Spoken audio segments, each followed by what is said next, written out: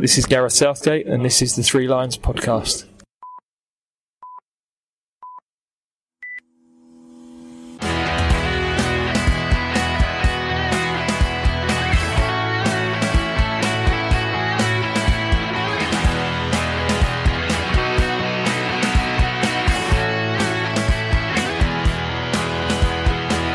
Hello and welcome to the Three Lions podcast. My name is Russell Osborne and I hope I find you well.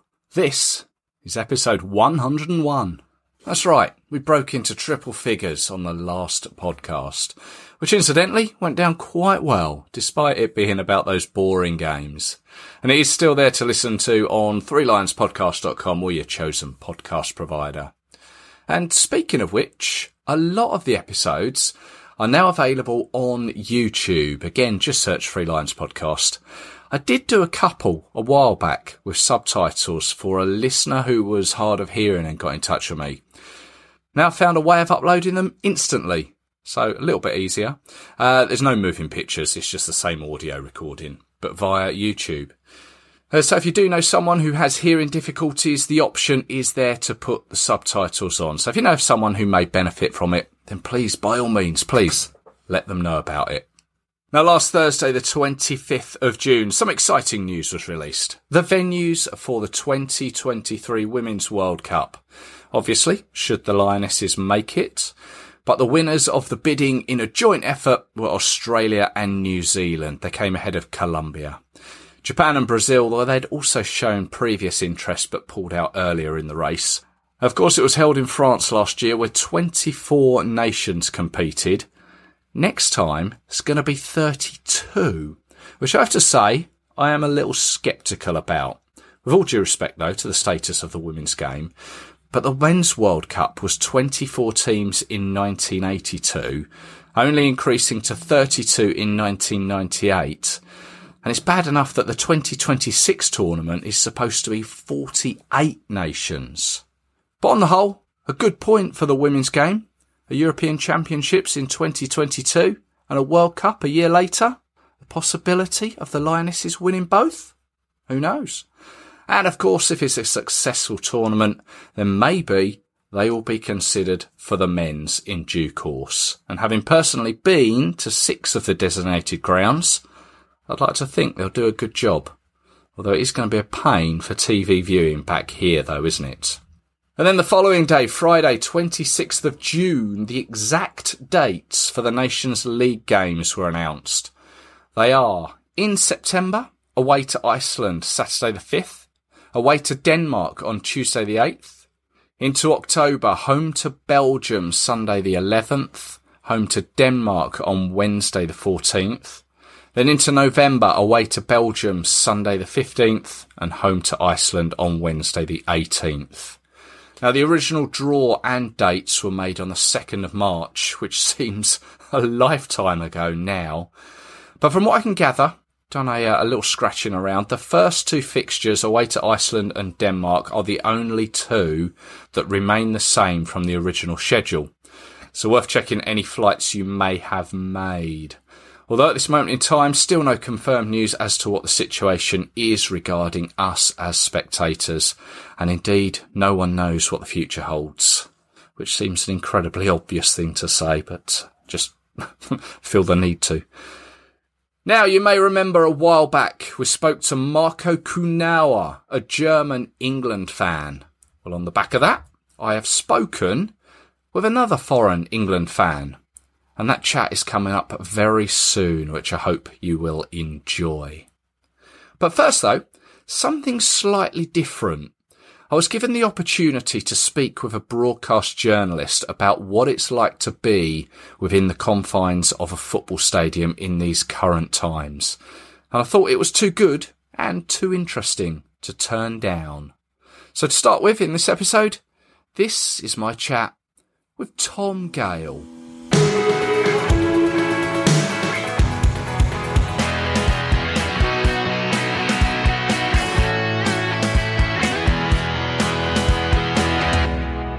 Now, something not directly England related, but something I'm sure you'll be interested in hearing about. Of course, football is back, whether you agree with it or not. The Premier League and the Championship return to England after a break of 100 plus days.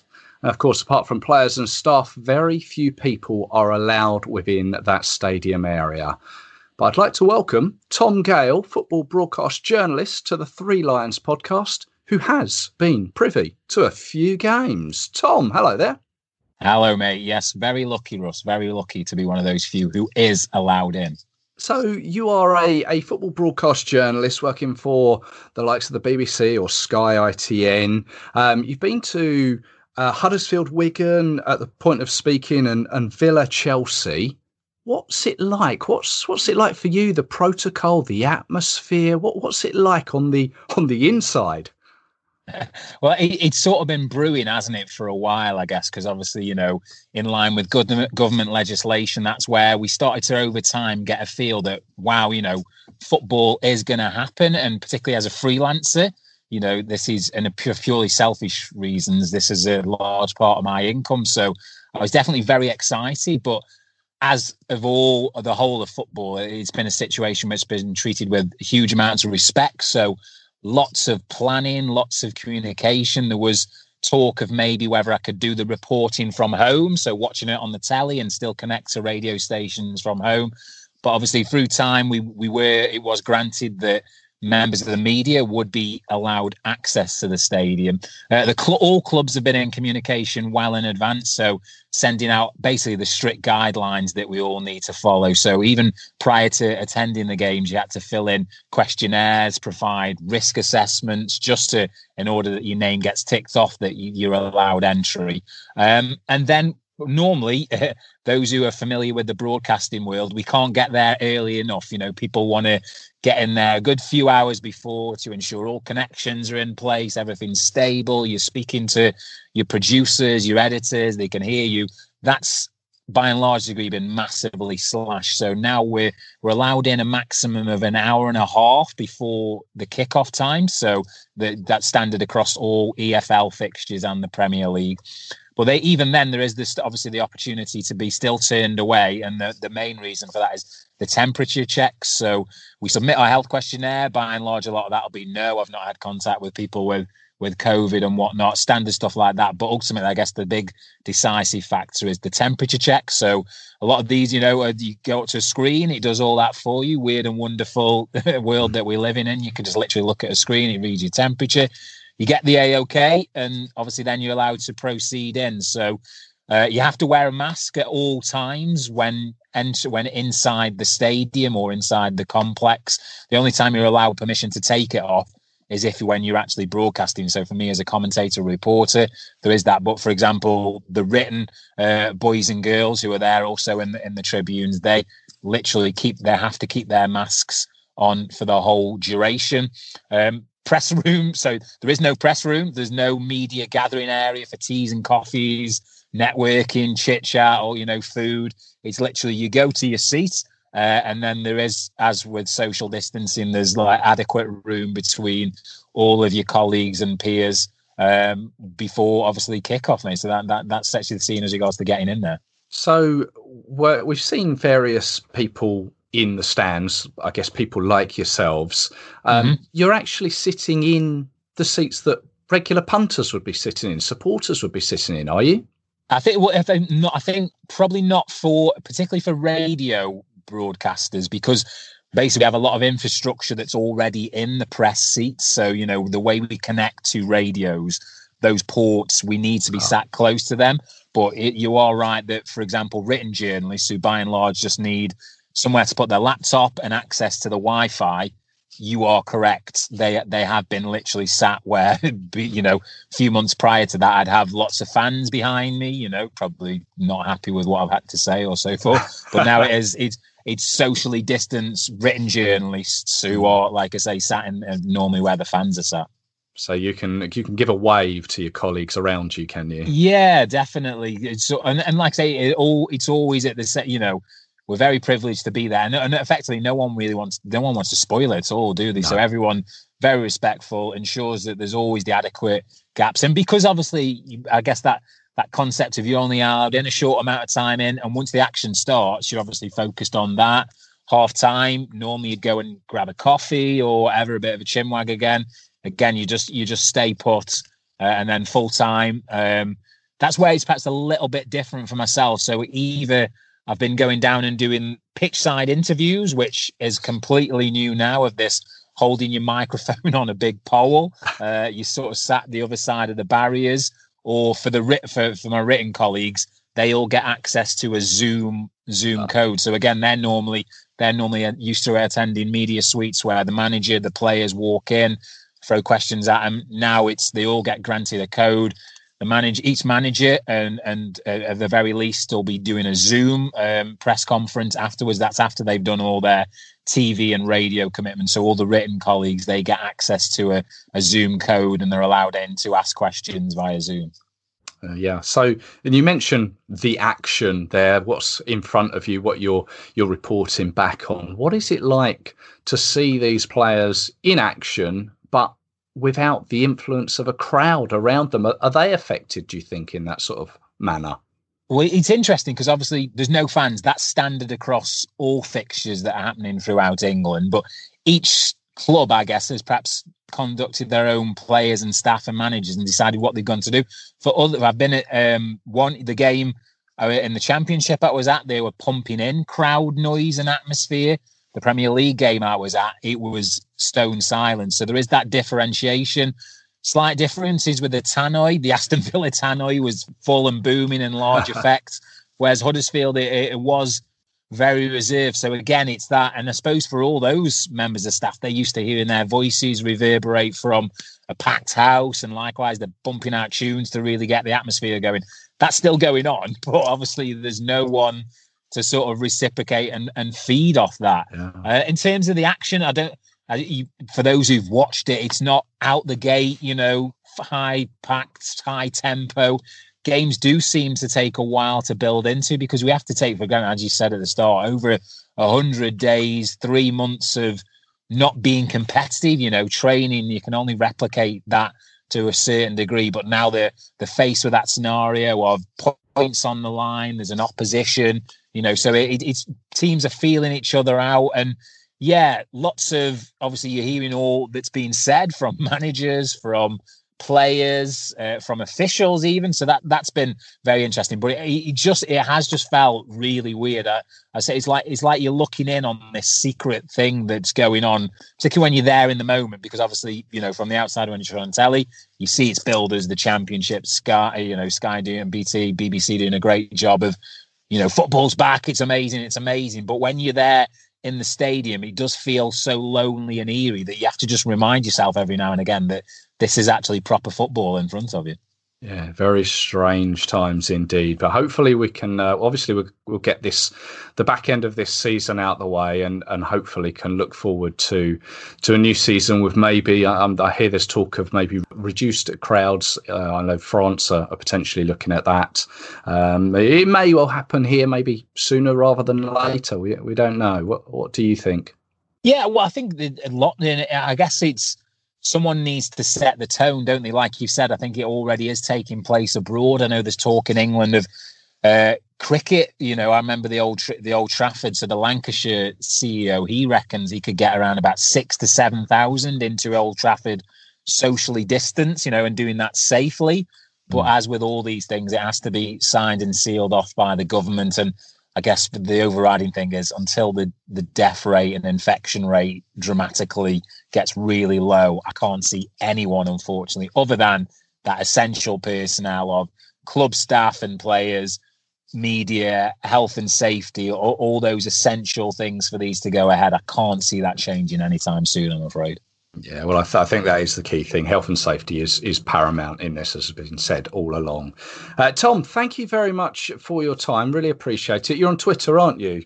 Yes, I am. Yeah, Tom_Gayle, Gayle, just to be specific on the spellings. Yeah, and certainly for the next month or so, I'm going to be here, there, and everywhere around the country attending football games as what's going to be a very exciting end to both the Championship and the Premier League seasons.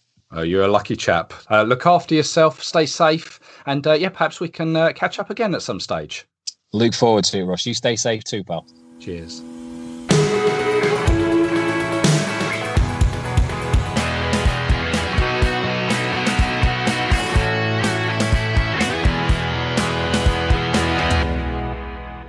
I'd like to welcome to the Three Lions podcast as we're going global once again. This time we're going to Norway and an England fan from over there, Endre Kleiven. Hello, Endre. Hello, and thanks for having me on. Thank you for coming on. You're our first Norwegian correspondent, as it were. I'm very happy to be. Whereabouts are you in Norway? I live on the west coast, in the southwest coast, in Bergen. It's the second largest city of Norway. Okay, very nice. I've heard about Bergen. I've heard nice things about Norway. It's not somewhere that I've been to yet, but it is very much on my radar. It's one of these places I'd like to get to. Good. I've been put in touch with you by a fellow England fan, Dean Cornish, Yes. who's recommended you, and we've just been speaking off air that you've got some good stories about how you met Dean and various other England supporters. We'll get on to that, but tell us a little bit about yourself. Well, I am 42 years old.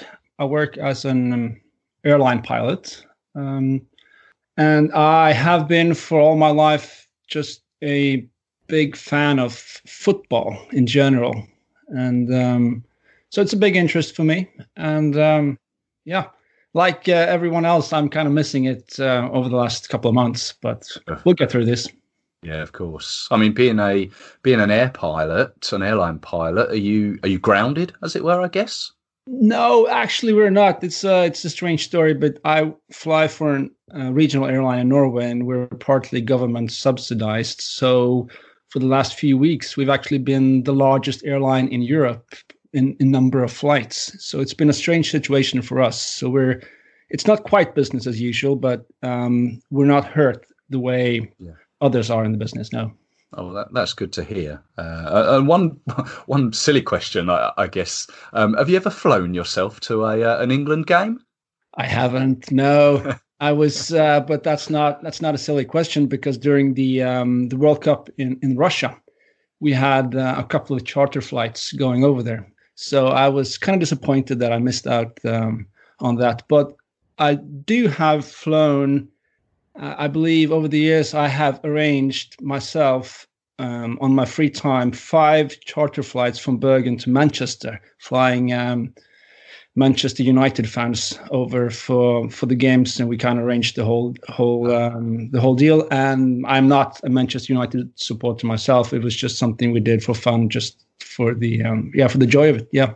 Oh, right. Well, one thing you did tell me, you say you're not a Manchester United fan. You're actually an AFC Wimbledon supporter. Is that right? Yes, that's right. I actually, it's trying to make a long story short, but I grew up as a Liverpool supporter. But as I got older and as the Premier League and everything got more and more involved with money, I kind of distanced myself a little bit from it.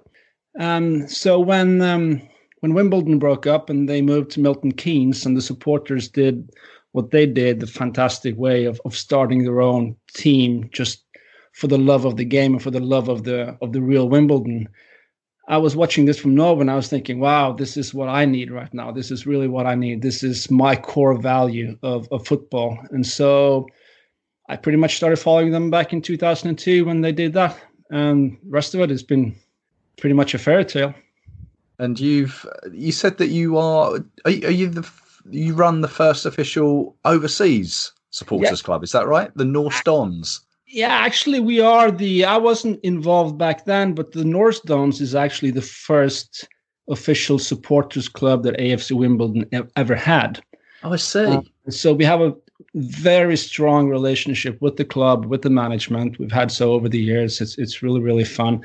And so Hans, who started this back in 2002, has kind of let me run things over the last few years. So yeah, it's a small supporters club. I mean, there's like a following of maybe 40 or 50 of us that follow the team regularly from Norway.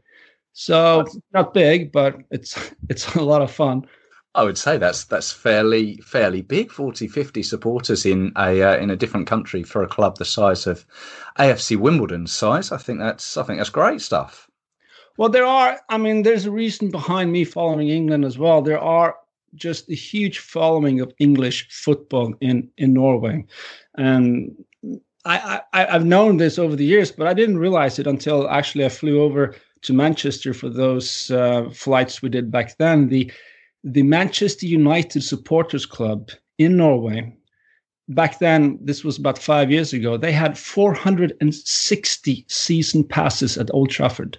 Really? It was just, I was blown away. And they said there's about 1,000 Scandinavians on every home game at Old Trafford.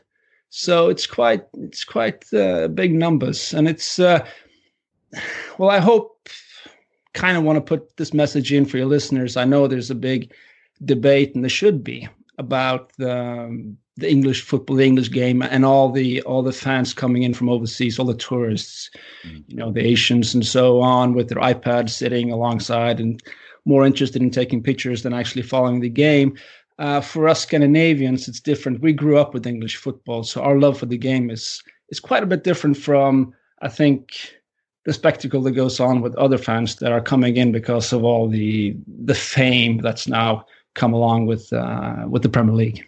Yeah, the big brand that is the Premier League. Yes, you're right. So England then, how? Why? When? How did it all come about for you personally?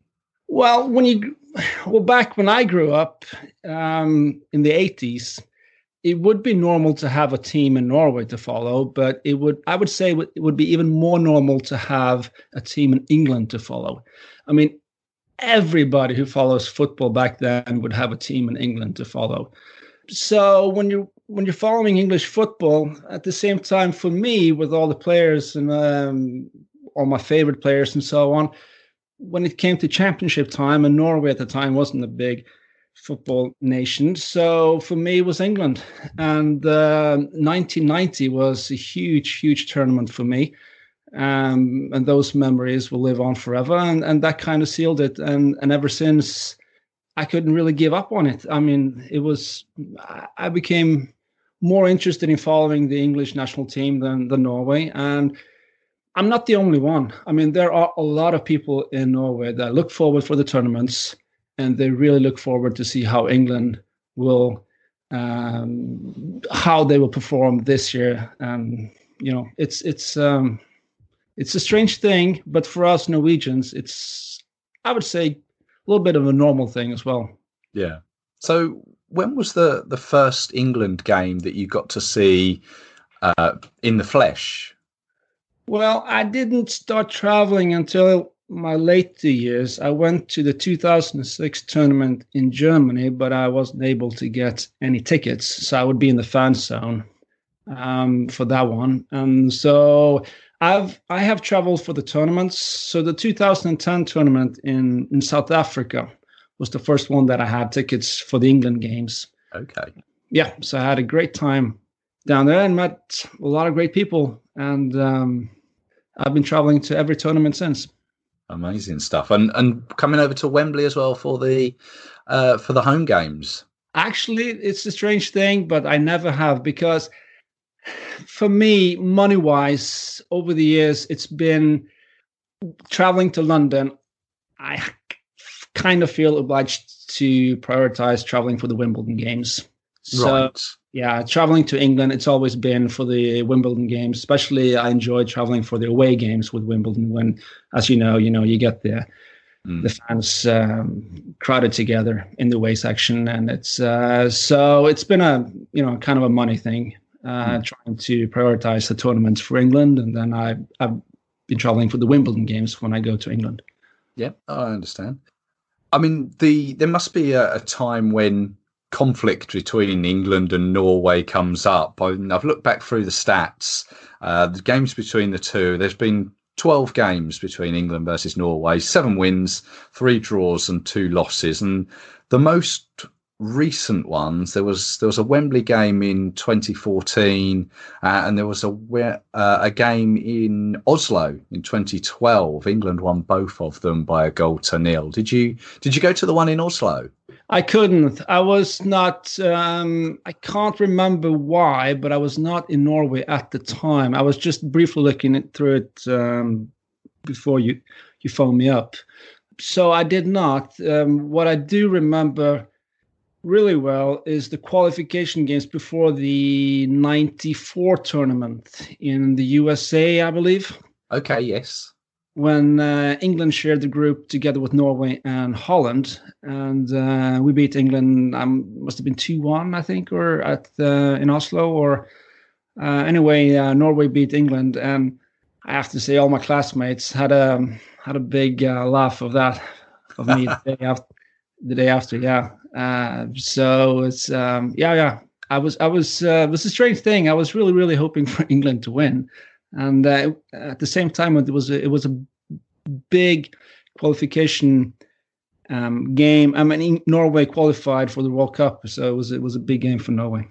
Yeah, there was one event that famously happened. It was, I mean, whilst I was alive, I don't remember it, but folklore. It always comes up, and it was actually a famous Norwegian commentator, which I'm sure you're aware of. Is it Bjorn Lillelen? Yeah, well, in Norwegian it's Bjørg Lillelien. It's another name. It's hard to pronounce. Yes, so yeah. So Norway beat England in 1981, and famously, right at the final whistle, he was pulling out all famous English people, be it who was it, Henry Cooper, Lady Diana, Maggie Thatcher. Your boys took one hell of a beating, and it's very famous over here. I mean, are you aware of that? Oh yes, it's very famous in Norway as well. Well, I do not remember the incident. I was 3 years old at the time, but it's a famous commentary in Norway.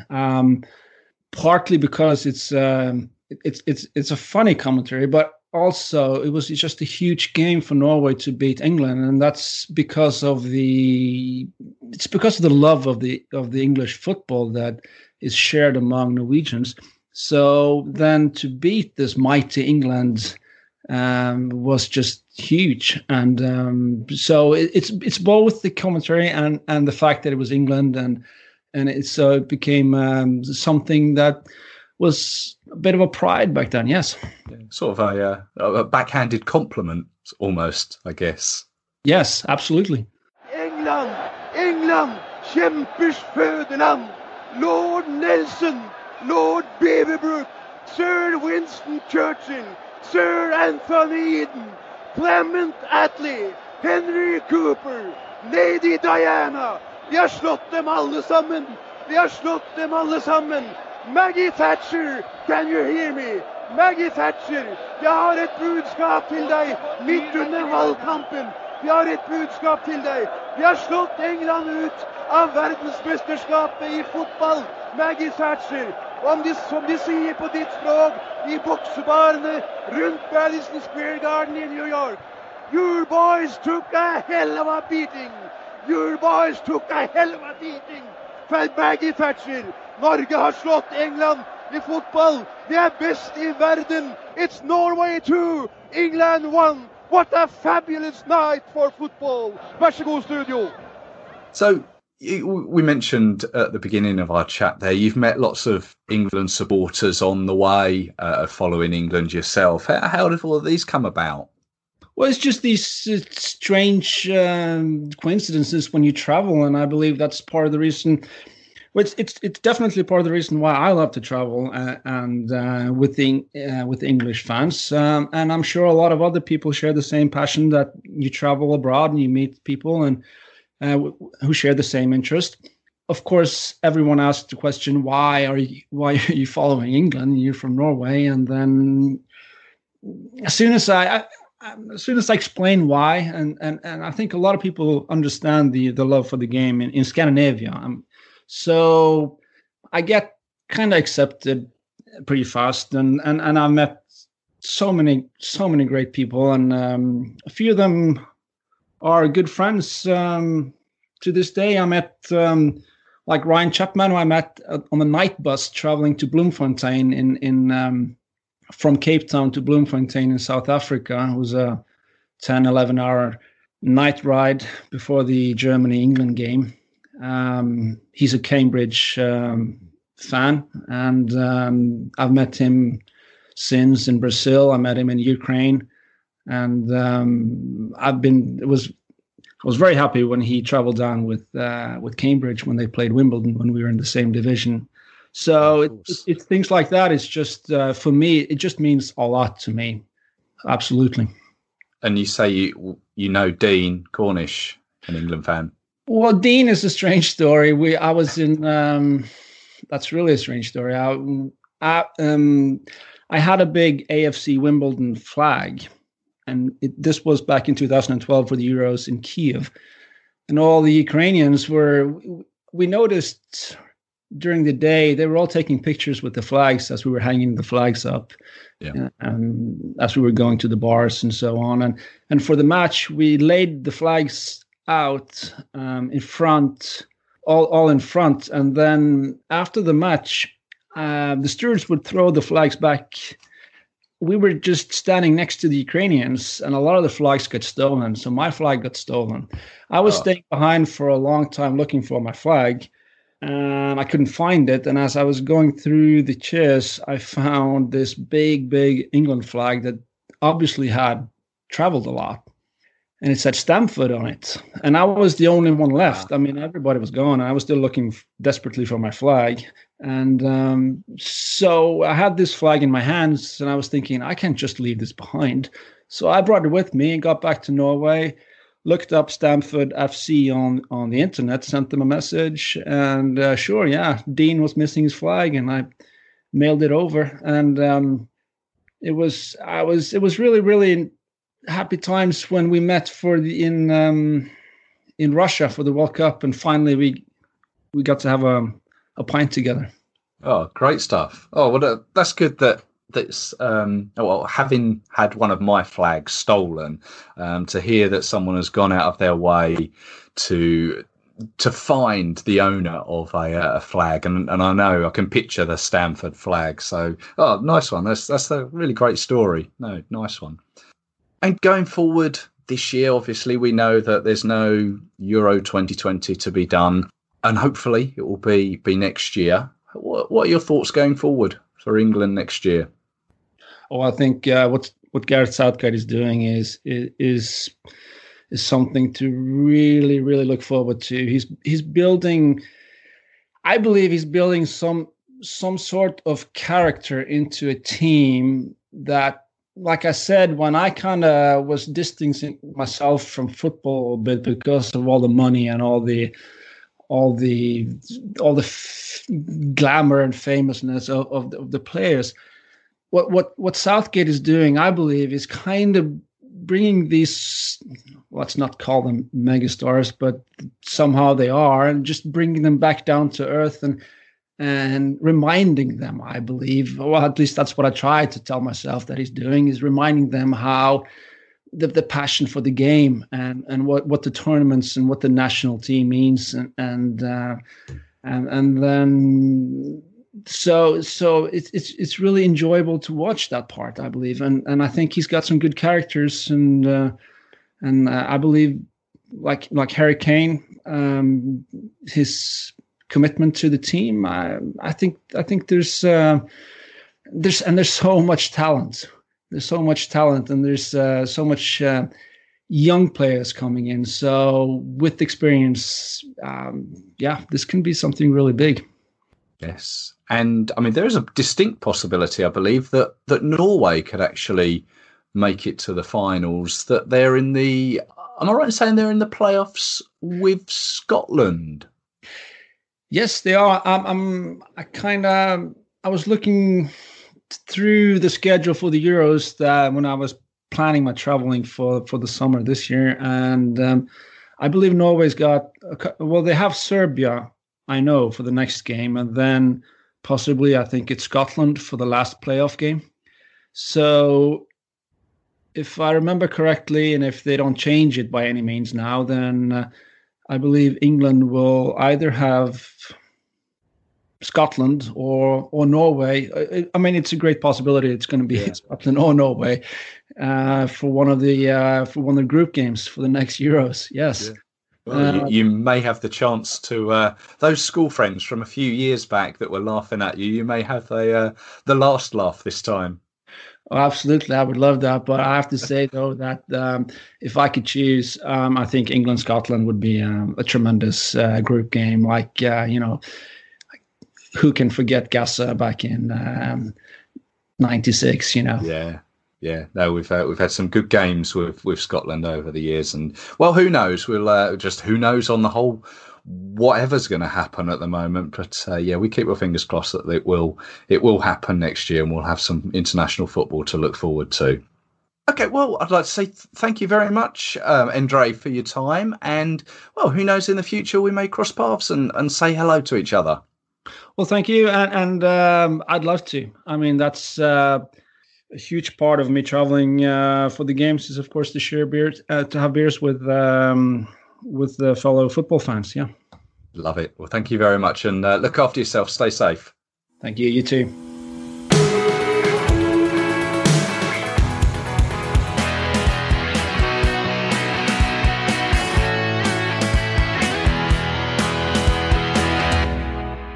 Thank you very much for listening, and indeed thank you to Tom and Endre. Both are on Twitter, and you can find them both at Tom_Gayle and at Kleiven Endre, KLIMAENDRE.